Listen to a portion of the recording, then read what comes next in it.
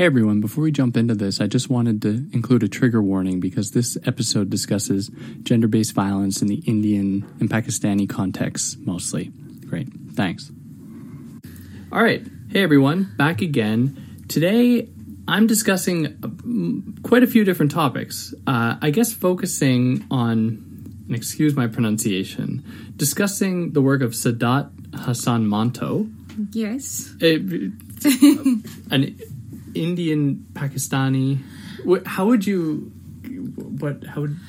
Well, Manto was definitely born in India when it was not partitioned, when India did not divide into India and Pakistan. So definitely, he was an Indian writer who captured the horrors of the violence and the madness of the partition, and then he later migrated to Pakistan.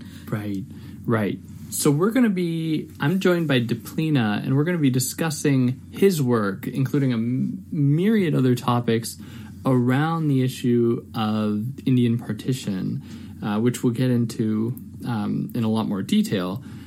Before jumping into that, you can find me on Instagram at theory_and_philosophy. If you want to mostly see pictures of my cats, you can find this in podcast form if you're listening to it on YouTube, pretty much anywhere you get podcasts, or if you're listening to this in podcast form, you can go to YouTube, on which sometimes I include videos that you might like to see for whatever reason.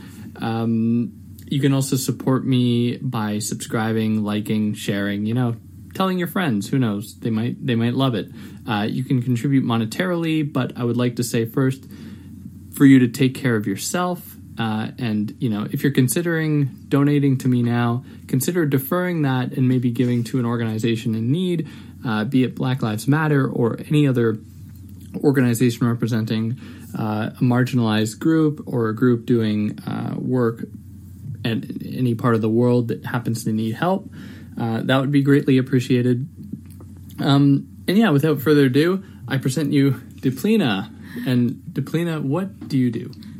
What is your claim to fame? So I am a PhD student going to my second year in the Department of Gender, Sexuality and Women's Studies at the University of Western Ontario. My research lies at the intersection of genocide, humanitarian assistance, and sexual violence, and I'm particularly interested to investigate the Rohingya genocide. And yes, I think I identify myself as a feminist killjoy because I kind of tend to I think now see the problems around gender-based exploitation and economic inequality and the way it disproportionately affect women and gender minority groups and other individuals who are the margins. So I don't think I would I can say that I really enjoy reading reading some post or watching a movie with a really free mind like I used to do before starting my PhD. And now, if something is problematic, that becomes so visible to me. I'm like, oh, that's problematic. I shouldn't be, kind of sympathizing with those values. And that is why I kind of find a lot of Bollywood movies that I grew up with in my childhood to be very problematic. And I was like, dang, I did grow up with these movies and these were presented to me, and I kind of glorified it, celebrated it, only to realize now that those were so problematic. Right. Yeah. Right. So the literary contribution of Saadat Hasan Manto comes following. Did he write before the partition?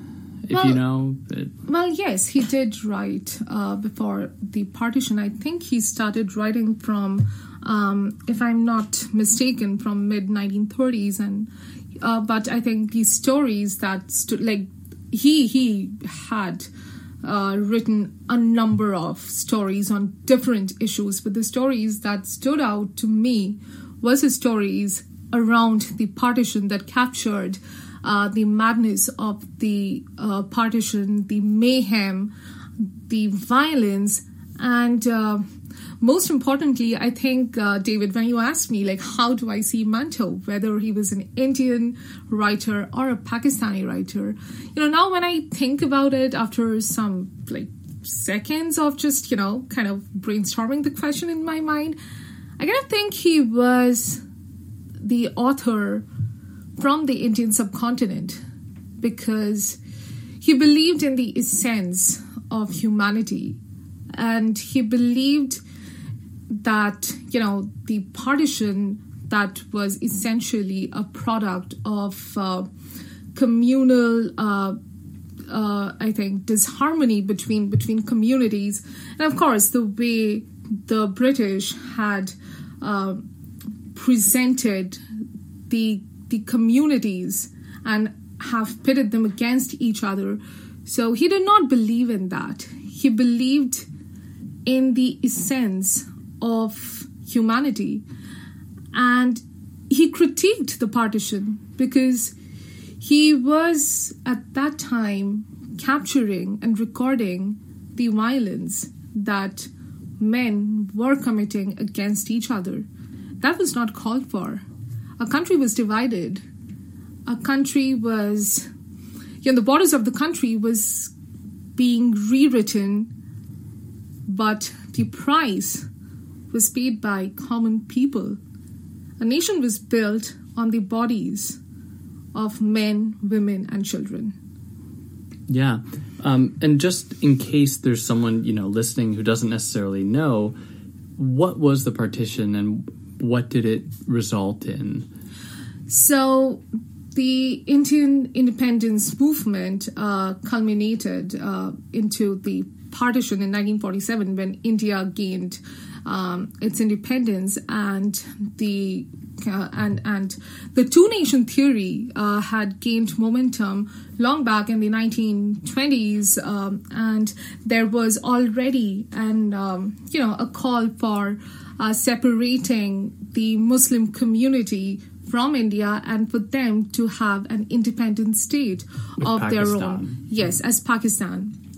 And, the movement was headed by Muhammad Ali Jinnah, who later became the state leader of Pakistan. So it was essentially the borders were redrawn because Pakistan was supposed to be a separate Muslim state that would cater to the Muslim population, and India was supposed to, predominantly have a Hindu population, but there were many Muslims who decided to stay back in India.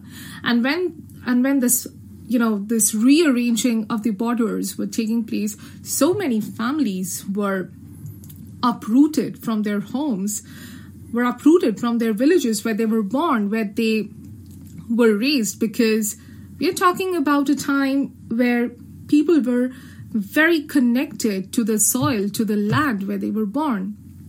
And, after 200 years of colonial rule and being under the British imperialism, the idea was to have an independent nation that would cater to Indians. Right. But before that could happen, India was divided into, Hindus and Muslims. So there was two. I mean, what I really kind of feel, and to this day, what I think is, I have not witnessed the partition. I am a secondary witness of the partition because I have read the way partition has been captured in popular literature, and interviews and videos of partition survivors. And to this day, I think that, the partition was a political choice. I'm not getting into the debate of whether it could be avoided or not. Mm. But I think, this choice was not given to the people. The people did not have the choice to kind of say that, hey, I don't want to be uprooted from my home, from my family, where I lived. I mean, definitely there was a call for, for Muslims to feel safe in a different state, and for India to kind of be a country that would cater to both Hindus and Muslims, because, like I said, that many Muslims decided to stay back, and they were welcome in the country. But what was the cost of the partition? We often talk about, the politics of the partition, whether it was a political choice, how it could be averted, but I do not find a lot of engagement. I mean, there are scholarly engagement, of course, but engagement among people like us, who are a product of the partition. Like my grandparents were refugees. Right. And I do not, even in my family with my, cousins and siblings, I've never sat down with them and talked about the human cost of partition. What was the human value of partition? What did the partition actually result in? Yeah. And Monto captures that. Yeah. And being a literary writer, he was writing fiction, a lot of it, right? But it was historically motivated. Yes. He was, and there was from this article, and I should give credit to the article titled "Memories of Partition: Revisiting Saadat Hasan Monto" by Sudha Tiwari, and they make the case that historians have forgotten the real people's experiences, choosing instead to focus on what they call high politics, like focusing on the dominant voices and forgetting the day-to-day voices, women, children, marginalized, even men, that were of lower classes, lower castes. So how did Monto capture that in his writings? How did he do it? There are a couple of short stories of Monto that stood out to me, and personally, I think among many Monto enthusiasts, if I may put it that way, Thanda Gosht, cold meat, koldo, I think it translates to the scream, and Toba Tek Singh. These are three stories that particularly stood out to me as they captured the madness, the mayhem, the violence that was the Indian partition. And with Toba Tek Singh, it's really interesting because Monto, these are short stories, but Monto was brilliantly capturing the trauma of the partition. Right. Where this man, Bisan Singh, he is, I do not want to give away spoilers if somebody someone might go and read it. Yeah, if somebody is interested to read it. But, for this man, Bisan Singh, who has been in a state asylum for, I beg your apology for using the term lunatics. That's how, Monto uses the term. Right. So, and he struggles with his identity because he's unsure, along with other of his inmates, that where is India and where is Pakistan? So if they are in Pakistan, where is India? And if they are in India, then where does Pakistan locate? Where one can locate Pakistan's map in the world map. So there's a lot of confusion about, among common people. Monto actually addresses and reflects these questions that people had, where do we belong? One night we were, on this side of the border where we belong to India. Right. And after the partition, now suddenly we are uprooted. Suddenly we are told that we do not have ties with the land where we were born. We do not have ties with the land that kind of provided us with food, shelter, identity. Yeah. And those things are very well connected. That is identity and land. So if you were a Muslim person in what is now kind of bordered as India, at the time, I guess you were expected to, just pick up and go to Pakistan in order to live your life. Whether or not people did that was up to them, as you said. Like, many people decided to stay. Yes, there were, majorly people were expected to kind of pack their belongings. But with the drawing of the border, that must have been difficult for those people that were kind of, at the time close to the border. Like, how do you navigate this? Like, I think, that is very interesting, because the Indian partition that actually the Indian partition witnessed the largest refugee movement in history. Really? Yes, and there were millions of people who were crossing the borders. And I should note that, when the borders were redrawn, well, West Pakistan, Pakistan was essentially had like two parts. Like, Pakistan became West Pakistan, the Pakistan that you know as Pakistan now. Right. And then Bangladesh became East Pakistan. So, you see, the movement was happening on both sides of the border, like on both sides of the country. There was movement that was happening in the northern side of the border, where people were migrating from Punjab, predominantly Punjab, because that was closer to the borders, and from Bengal. And, people were migrating from what we know as West Bengal and, now what we know as Bangladesh. People were not sure if they were welcome in the communities where they lived together, where they survived, natural calamities, where they took part in, the struggle for independence, where they were walking shoulder to shoulder, where they were maybe, kind of sitting under the stars and just contemplating about life. So what does partition mean for the common people? And like you said, what we now know to be, Pakistan and India, and then Bangladesh, Sri Lanka, the other products of partition, was built off of a lot of suffering. Yeah. A lot of suffering by poor people, by women, by children. Yeah. People that didn't have a lot of power.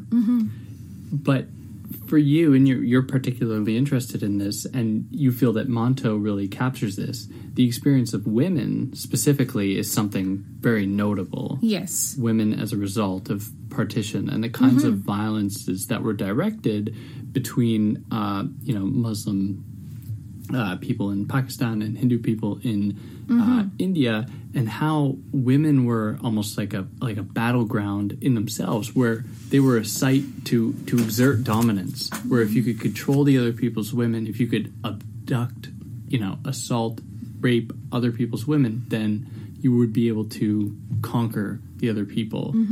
So what does that mean then, as for India, Pakistan today, for their identities as nations, if they are founded upon this violence? It's a very, very loaded question. It's a loaded question. I have a lot of thoughts on this, and I would, unpack it one by one. Yeah. Because, as you said, that it's pretty loaded, and I think the way I perceive the process of national identity formation or nation building is it's very different from maybe from one of my contemporaries, from somebody else who is of a different opinion. But I kind of struggle a lot with the idea of nation building, especially a nation that is built on bodies of violence. Right. A nation that is, I think, for both India and Pakistan,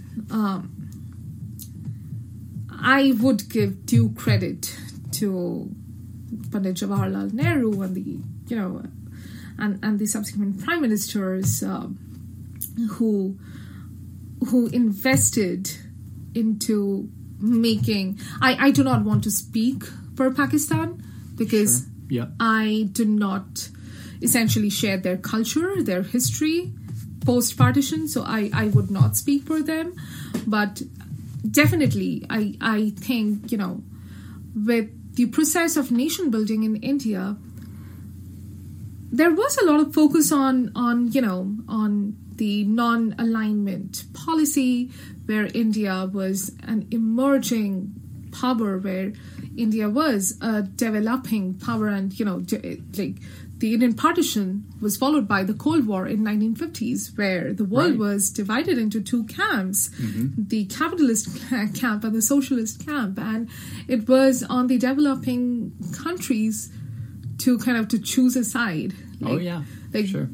Where they would position themselves, whether with the US or whether with the USSR. But with India trying to actively devise and follow the non-alignment policy and the policy of peaceful coexistence, and really doing quite well with it. But what about the women who were still struggling with PTSD from the partition violence, who were struggling to be accepted in their societies, in their families?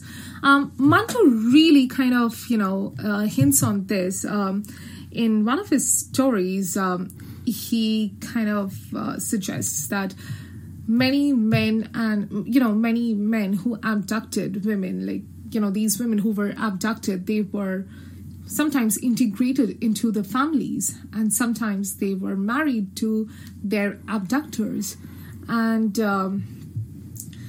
in his story Khuda Ki Kasam, in the name of God, he he writes this very beautiful short story about an estranged daughter and a mother who is frantically looking for her daughter, and she would spend days and nights on the street in deplorable condition, but would still not give up the quest of finding her daughter. And she would go on the streets and ask the policeman whether he has seen her daughter. So towards the end, Manto tells the readers that there was a woman who was walking with an Indian man, with a Hindu man, and I think she was in a veil, or she was wearing a ghungat or dupatta, and the man tells this woman that, isn't she your mother? And the woman doesn't acknowledge her mother, and the mother screams Bhagbari, Bhagbari, because she is devastated to know that her daughter refuses to acknowledge her, to identify her, because post-partition, she might have found a stability, a peace in this new life that she shares with this man. And she does not want to necessarily go back to a situation where she would make herself more vulnerable to violence, to attacks, by acknowledging her mother. So, these I think the question then you ask is, how is it moral that you do not connect with your mother, with somebody who gave birth to you, and how far would you go to, to kind of completely denounce that relationship in order to kind of not compromise or destabilize the relationship or the stability, the newfound stability and peace that you have found after, periods of violence and communal riots and attacks. Like, it's almost safer to choose this immediate, you have this man here and you have this identity, than to go back to something that you are perhaps unsure about because, you've gone through all this trauma, and in this process of trauma and this violence, you don't come out the same person. No. But other people don't necessarily know that, and that's one of the stories I kind of know about from this article I read. But I should have said this at the beginning, I know very little about this topic generally. But yeah, it seems as though she had no choice but to embrace this new identity. And it speaks to what I know about Monto being someone that, is a Muslim man who was born in India, but who identified after the partition being a Pakistani person and not, and kind of existing on the borderlands, as Ansel Dua says it in in the Latin America context, kind of on the borders, not knowing where to fit, and for a lot of people, it's probably just easier to take that immediate option, whatever seems the most safe at the time, which is how I understood that one story that I knew about, but that's really and how it was described in the article was that Monto had a dual belonging. Like he I mean, he lived in Bombay for a long part of his life. I think he also worked in Bombay Talkies, if I'm not mistaken. I might be wrong in that, but he did, work in the entertainment industry. He had colleagues and close friends among Hindu colleagues. So he necessarily did not see them as Hindu. Yeah. He saw them as a friend, as a colleague, as a co-worker. And I think this feeling of, of being bitter towards the political result of the partition, or the politics of partition, reflects in his stories, where he constantly tries to kind of, bring to the readers that, see, this is the human cost of partition. There are people who are being uprooted from their homes. There are people who are being killed on trains and carriages and on roads, and people are not just identified as people. People are being marked with religious symbol. People are becoming the symbol of their religion. So people are not Indian anymore, or they do not belong to the Indian subcontinent anymore. They are either Hindus, they're either Muslims. Right. And for either communities, they justified the violence. Because, the justification was, but the other party violated us, first, so we're just retaliating. Right. So I kind of find, that I kind of find, I really struggle with the voices that are presented to us in the mainstream historical narratives. It's almost out of, interest after reaching a certain age that, that I started engaging with partition literature, with the gendered aspect of partition literature, with the way I kind of saw that a nation was built on women's bodies. Nationality was marked on women's bodies. Yeah. Women were the markers of the ethnicity where they belonged. the question that I always ask myself, and I wish I could, ask the political leaders at that time, was, did this individual woman sign up for this violence? Mm-hmm. Did she choose to be a part of this violence?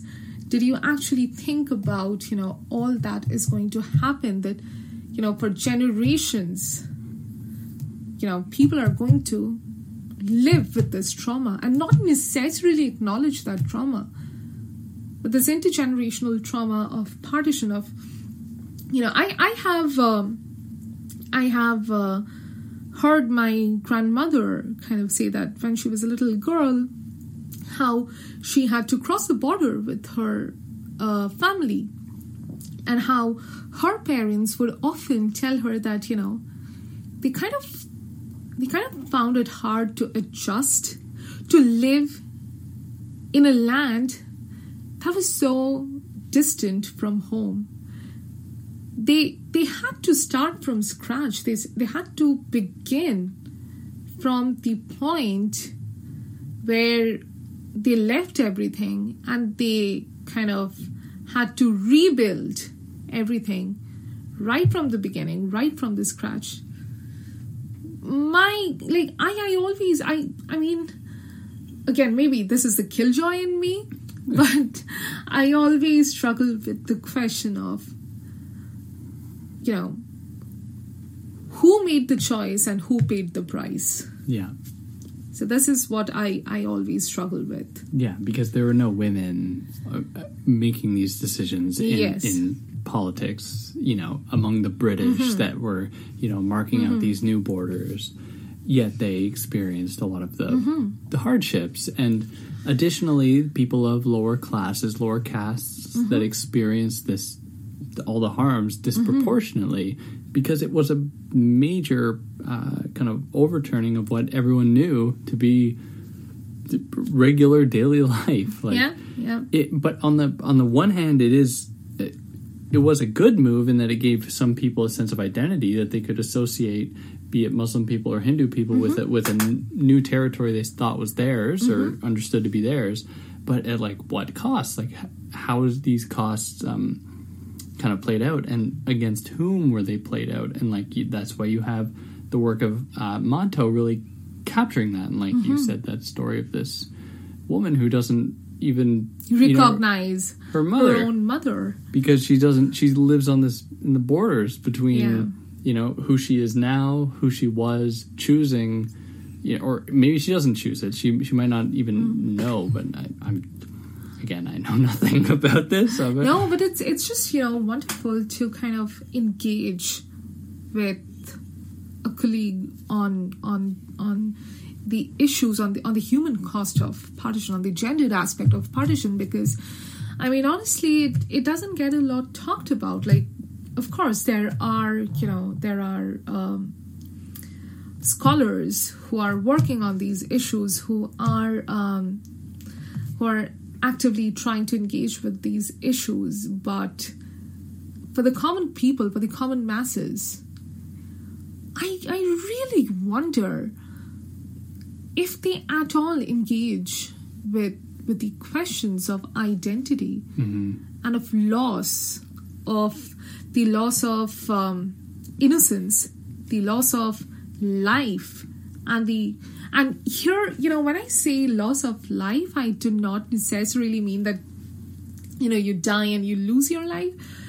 But in Manto's short story that I mentioned briefly before, Koldo, I think it translates it as The Scream, Manto really depicts the impact of sexual violence, rape on women, where towards the end of the story, this is an estranged daughter, this woman goes by the name of Sakina. She was separated from her father while she was crossing the border, and then the father goes on looking for her, and he kind of asks a young group of men who were volunteering with the search party and kind of helping these people who were crossing in numbers, who were crossing the borders in numbers to relocate. He kind of asks them if they know about Sakina. He describes Sakina to them, and it's interesting how Manto kind of brings the reader. Manto kind of takes the reader along with him in a journey. For me, when I was reading the story in 2019, I could visualize the events happening in front of my eyes. I could see, yes, those were, a series of words written on a piece of paper, printed on a piece of paper. But my imagination was actively, reproducing the imageries, and I could see a father, frantically looking for his daughter, and without even, without even telling myself, I kind of positioned myself in that place. Like, what would happen if I'm very close to my father. What would happen if I kind of, got separated from my father? Yeah. How would I navigate that? How would my father feel? And then, I think this is what they call vicariously living the trauma and, being a secondary witness to the partition. And when to the point where Manto kind of, like I said, that Manto takes his readers along with him on a journey. And when we reach to the point where we see that this young girl is found by this group of volunteers who first earn her trust, provide her with food, and then end up raping her a number of times. So, how does trust, morality, and ethics play out? Right. Manto is not only pointing out, to the crisis of humanity, but Manto is also pointing out that, there are circumstances, there are times when women's bodies become the carriers of their ethnicity. Yeah. Where women's bodies are hypersexualized and objectified to a point that violating it, raping the body, is normalized. I kind of think, would the men think that, what they were doing was actually violating a woman?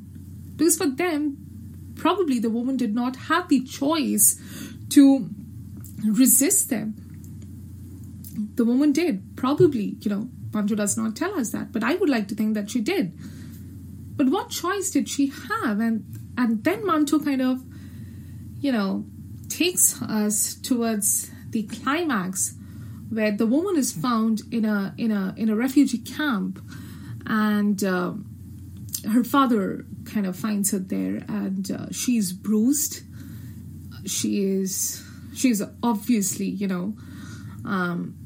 lying there because of all, lying there kind of unconscious, or maybe in a state of semi-consciousness because of the assault that she has endured. And the doctor walks in, and it's a dark room, and the doctor walks in, and the doctor asks one of his attendees to kind of open the window.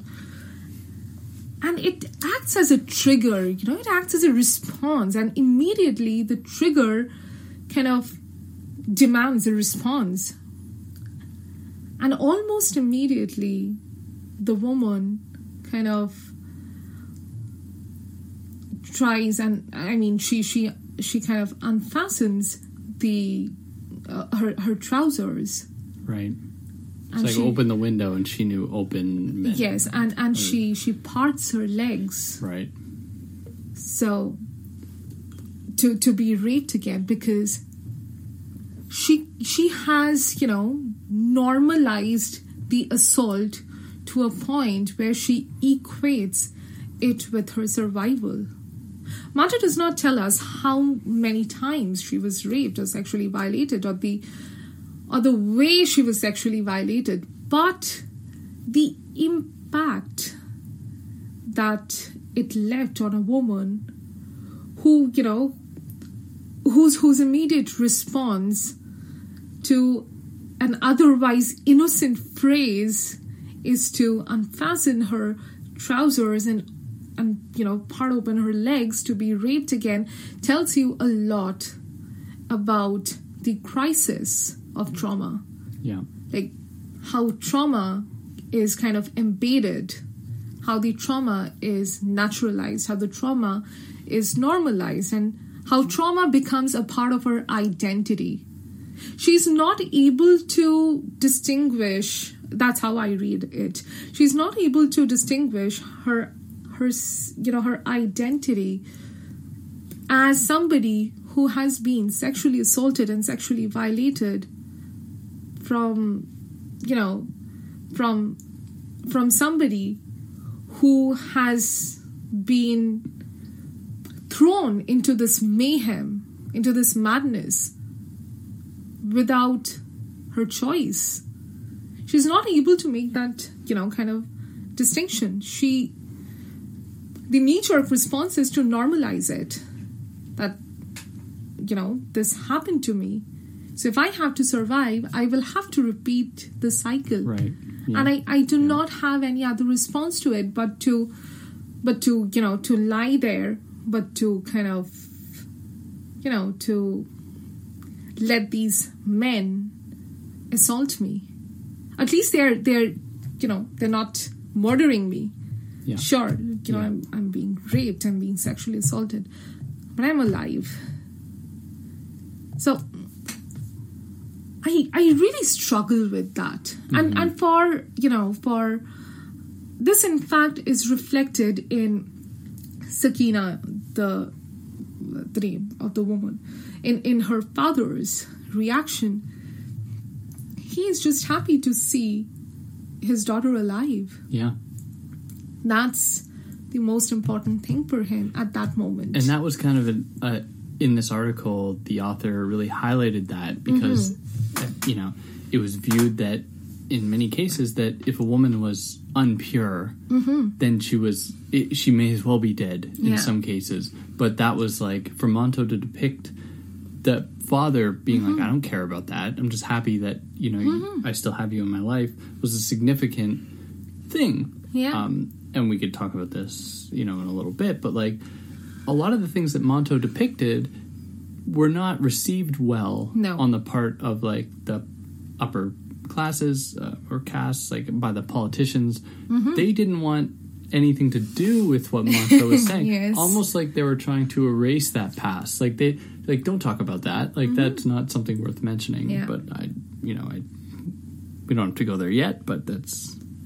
Oh, well, yes, because, women's bodies are to be controlled by men. I mean, it's extremely distressing to see, a woman to be in control of her sexuality. Like, in Thanda Ghosh, that is why Manto was, charged for obscenity, because Manto's central character, Kalwant and Ishwar Singh, Kalwant Singh is the mistress, and she's sexually proactive, she is confident, she articulates, acknowledges, and acts on her desires. Yeah. That is something that is not identified with, Indian women. Like, Indian women are supposed to be like, the culture, the way the culture... I think constructs our bodies, where we are supposed to deliver pleasure to our male counterparts. There's absolutely no scope of acknowledging, identifying female pleasure, right, or women enjoying sexual activity as much as their male counterpart. If they do so, they are I mean, I don't know. They're looked down upon. That's not normal on women. Yeah. But Manto talked about them. Manto explicitly talked about women's bodies and the things that women enjoy, and he described the nuances of the act, of the sexual, act between a man and a woman. And Manto did not see any wrong in that. I mean, there was consent and there was mutual enthusiasm, between Ishwar Singh and Kulwant. So for Manto to be writing at a time where there was so much censure around women's bodies, where women were not allowed to kind of exist beyond their caregiving responsibilities or beyond their identities as the feminine presence in a man's life, it was distressing for men because they just had no idea how to deal with women who, fictional women characters who were so well versed about their sexuality, were so much in control about their sexuality, and that is also reflected in Muzel. Yeah. So and I find it really interesting because Manto talks about women who would otherwise not be accepted in the society for their fierceness, for their unapologetic, stance around their sexuality, around their femininity, or how they identify as women. I think that is what really stood out in Manto's writings. It's really interesting because, Manto was playing with the characters. I mean, he was kind of depicting human trauma. He was depicting the trauma that was a product of the biggest mass migration in human history. But he was also kind of projecting characters, women who had a voice, who kind of were sure what they wanted. Manto gave that scope to their women protagonists. And I mean, I've been asked by some people, but Manto was a man, how can he be a feminist? My question is, I do not think that feminism is a brand that only women have access to. Manto is a feminist because he was far ahead of his time. Manto is a feminist because he was, academically, I won't say academically, but he was recording the trauma, the madness, the mayhem of partition through popular literature, through fictional narratives, but it was rooted in real people's lives. He was talking about women's, plight. Yes, there might be, some debate around, but, Manto, who is Manto to give voice to women? But I do not, I don't think I would want to contest that because standing in 1947, where many women did not have a voice, Manto was getting charged with, obscenity and was called to the court because his protagonist had a voice. Because Manto wanted women to have a voice. And I think a lot has to do with the context. Sure, today, many women speak about themselves, speak for themselves. They do not need anybody else to speak on their behalf. But in 1947, when women were being mass violated, when women were being brutally raped, when women were raped to the point that they normalized sexual violence and they normalized that, getting raped is their chance to survival. Sure, Manto talking about those issues make him, an advocate for women. So, my opinion would be that I agree, because I don't think you need to be a woman per se to be feminist, especially at the time, because how many writings are there from that time from actual women? Well, there were, like Ismat Chughtai. I mean, at the top of my head, I can think about Ismat Chughtai, and there were, some authors in Bengal, like I think Ashapurna Devi and others who were writing. But yes, not a lot, definitely. And for like a man at that time, like it seems to me like he used the privilege of being a man, considering the intersectionality of the, at that time, to bring these issues to light. And the fact that he was persecuted, like he wasn't ever convicted, or like he wasn't ever like found like guilty, I think, or sentenced to anything, but like he was brought to court numerous times. Is to me a sign that he was definitely disturbing the status quo. Yes. And the status quo was, as very much still is today, in almost all parts of the world, very patriarchal and very classist. And to go against that meant to, in some sense, embody this progressive attitude. And while, like, yes, maybe not everything he said was or wrote was by today's standards feminist, writing 60, 70 years ago, like it's difficult to say, like, no, you can't be a feminist there because you were writing this at that time. Like, we have to acknowledge time. We have to acknowledge context in order to properly assess the validity of this, the person, the situation, their efforts. But again, I know nothing about this. I'm just an extremely privileged white dude in Canada. No, but at least you're willing to know about the history of the subcontinent and the partition and the bloodshed. And I kind of we celebrated our 74th year of independence, and interestingly, again, like, in the popular narratives, like, of course there were many visionary men, women, who laid down their lives, who fought for the independence struggle. But I kind of feel that it is a disservice when, you're doing a disservice when you're not recognizing so many people who bore the price of the partition, the human price of the partition, because of their move, because of their migration. The independent states of India and Pakistan emerged.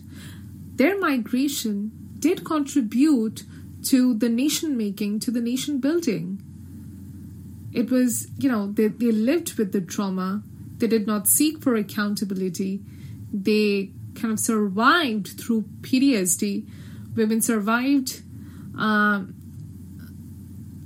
who survived sexual violence struggled to be accommodated within a society that values your worth on, that values your honor and your worth on your purity, on your sexual purity, on the way your body is touched only by your husband and not by any other man. And once any other man touches your body or violates your body, that becomes a completely different issue, that you are not a part of the society. Mm-hmm. You do not belong to the society. And I always find it very problematic the way ownership of the body revolves.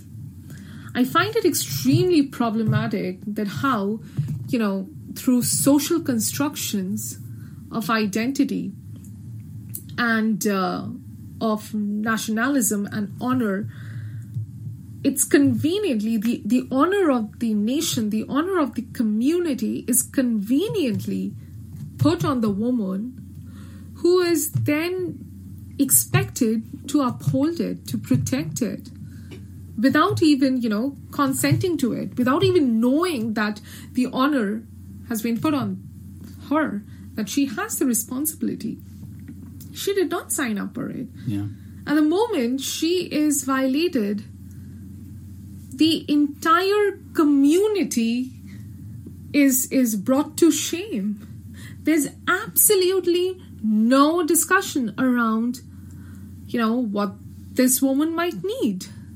What might be the immediate response to cater to her trauma, to both her physical injury, her emotional trauma. There's absolutely no discussion around this. It's always the community's honor. Mm-hmm. It's always how the community has been humiliated and how the ownership shifts. Now, when the community, when the woman is kind of violated sexually, the community conveniently takes back the honor and kind of gives the ownership of the body to the women.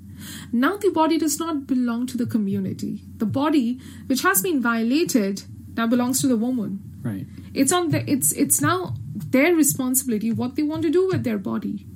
And there's absolutely no accountability within the community to see that the women are readjusted with dignity, with respect, because they did not sign up for the violence. They were a conduit of the violence. Their bodies were used as a weapon of violence. And, a lot of discussions, and there's a lot of scholarly articles on how rape is used as a weapon of violence. But I strongly feel that women's bodies are used to violate not only the community, but also the individual women themselves. I think, while rape is definitely one of the strategies that is used by violent communities to break the moral, to humiliate the other community, it's always women's bodies that are used against the individual woman itself. And essentially, the woman does not have any autonomy or ownership on her body. It either belongs to the community, it either belongs to her husband, and once the woman fails to uphold, to protect the honor that rests at the center of her being, the community or the society collectively decides that the ownership, that they have nothing to do with providing, justice to this woman, to providing, her with the space where she feels safe and welcome, where she feels that, she can seek for accountability or justice for the violence that she has endured. Mm-hmm. Violence is always, I feel violence is always imagined as a very singular concept.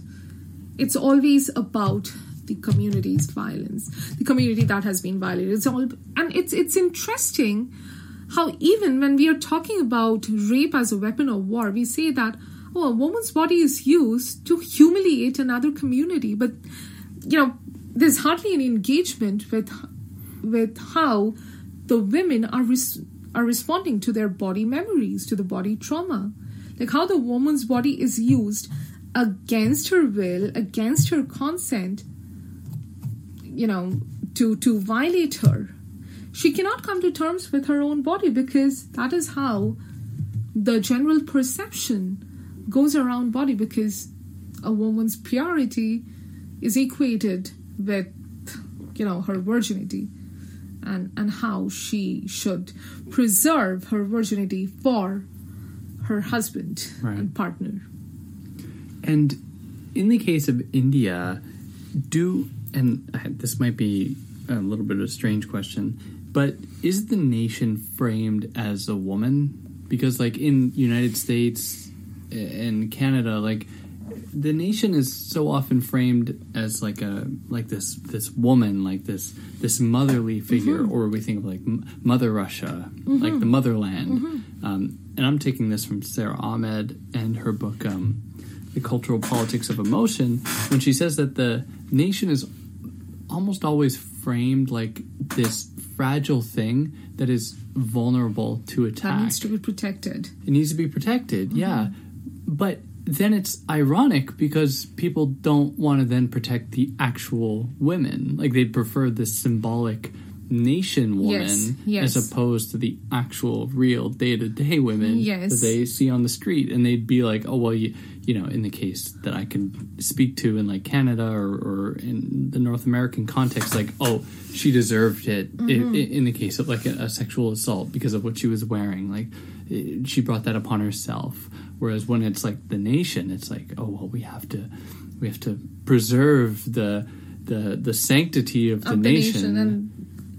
And you know, that's essentially what, when I said that, you know, it's, well, the idea of nation is equated with a woman, and the women of flesh and blood become the biological representation of that nation, of that community. So I think, you know, like you said, that you know, it's really ironic when you kind of have a feminine imagination of a landmass, essentially. It's absurd. Yeah, it's of a landmass, but when it comes to protecting the women and providing them with the space to address the emotional trauma, the physical trauma that they go through, because, you know, they are pushed at the front because women are kind of identified as the biological replica of the nation, because it is associated with this feminine idea of the nation. Well, you know, nation is an abstract idea, like, you know, it is a piece of landmass. But the more concrete representation is the biological woman of flesh and blood who is pushed at the front. And so if you want to violate the nation, you violate the woman. That's the easiest way to break the will of the country. Right. So, yeah, that's why I said that, you know, I mean, if you ask me, hey, Deeplina, do you want to become the biological representation of India? Hell no. Yeah. I don't want to be, because, I mean, I am my own person. Yeah. And I don't want my body to be equated with anything else, with the idea of a nation, with the idea of a community. Well, you can ask, you know, can you really divorce your your national identity? I can't. I mean, back in India, as a Hindu woman, I'm more privileged. As a Hindu Brahmin woman, although I do not associate with my, with my Brahmin identity, I am actively trying to deconstruct it, because it's not only problematic but also inherently violent. But I also recognize that because of my surname, because of my position in the caste hierarchy, the kind of violence that I face or have faced is very different from the kind of violence that women have faced in the margins, that Dalit Bahujan women face. The kind of social mobility that I have due to my caste privilege, many women do not have that. And David, I've always struggled with the idea of disassociating with my caste privilege. Mm-hmm. I've always asked myself, how do I break away from the caste privilege? Do I drop, my surname from my name? And I was like, well, if I'm doing that, I mean, that's definitely one way of kind of saying that I do not associate with my caste. But on the other hand, I kind of thought that if I keep my surname with my name, that will be a constant reminder that, as a Brahmin woman, I have, in different circumstances, been associated with certain violent practices that have been inherently harmful for those at the margins, for women at the margins. And it's painful. It's absolutely distressing, disturbing, and painful to think that, I have contributed to that violence in some form. But I also feel that there needs to be a constant reminder to unlearn. That I have to, because unlearning is a lifelong process.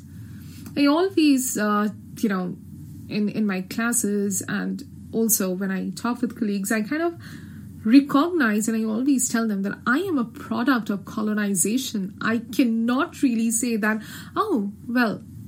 India is a post-colonial society. There are, we are entering into the 74th year of independence. There are, quote unquote, equality and, among people.